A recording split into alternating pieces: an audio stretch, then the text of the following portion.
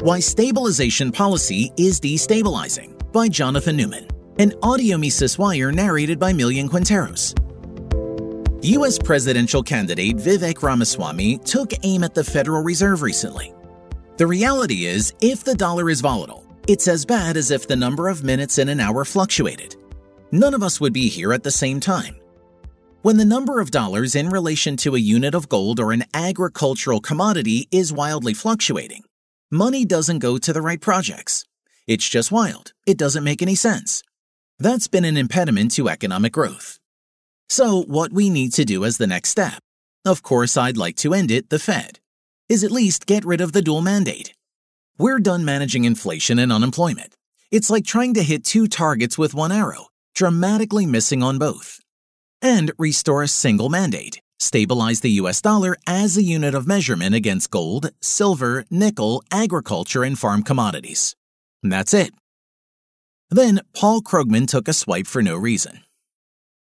While Ramaswamy makes some good points, especially about the Fed's track record in achieving its dual mandate and the potential for monetary policy to cause misallocation of resources, we should recognize that his proposal is nothing but the old stabilization policy idea, this time in populist clothing.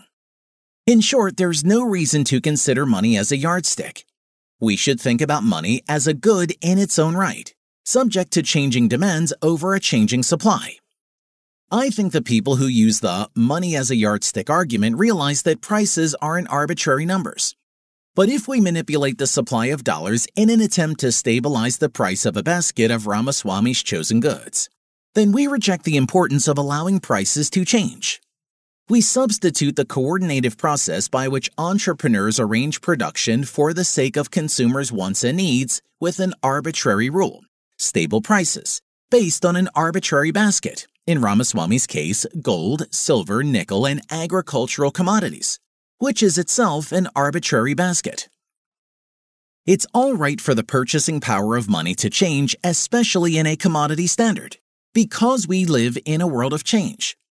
If people decide to accumulate more money by selling more and by buying less, then prices will decrease accordingly and simultaneously, which is to say the purchasing power or value of money will increase just enough to balance out the increased demand for money. As prices decrease, the opportunity cost of holding money increases, so there's no reason to fear this process getting out of control. The same dynamic applies to any other good, say used cars. If the demand for used cars increases, their prices will increase as a result, and the process of buying and selling used cars ends with the stock of used cars in the driveways of those who have relatively higher demand. Now imagine what would happen if the demand for one of the goods in Ramaswamy's basket increases.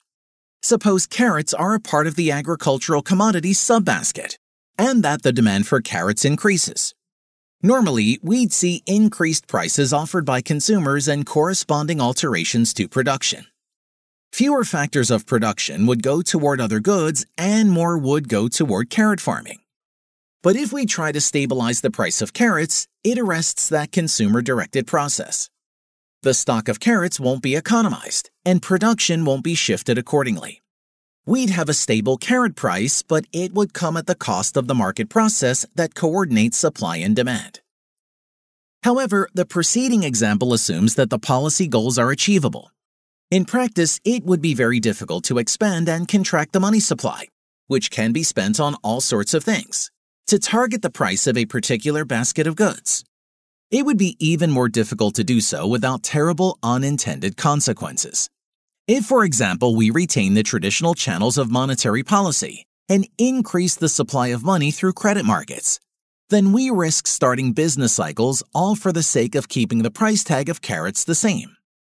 But even if other channels are used, like direct checks to consumers, there's no way to guarantee that consumers will spend the new money in a way that will achieve the policymaker's goal of stabilizing the price of the chosen basket. This is not to say that Paul Krugman was right. Heaven forbid. He just wants the Fed to have the discretion it needs to impose a Krugman-favored policy, meaning he wants people he likes in charge of monetary policy. Krugman wants arbitrary rulers while Ramaswamy wants arbitrary rules. While there's probably a good debate to be had over whether rules or discretion make for better monetary policy, the best policy is no policy. Arbitrary rules and arbitrary rulers are both arbitrary. The only rational, non-arbitrary way forward is to leave money production to the market. For more content like this, visit Mises.org.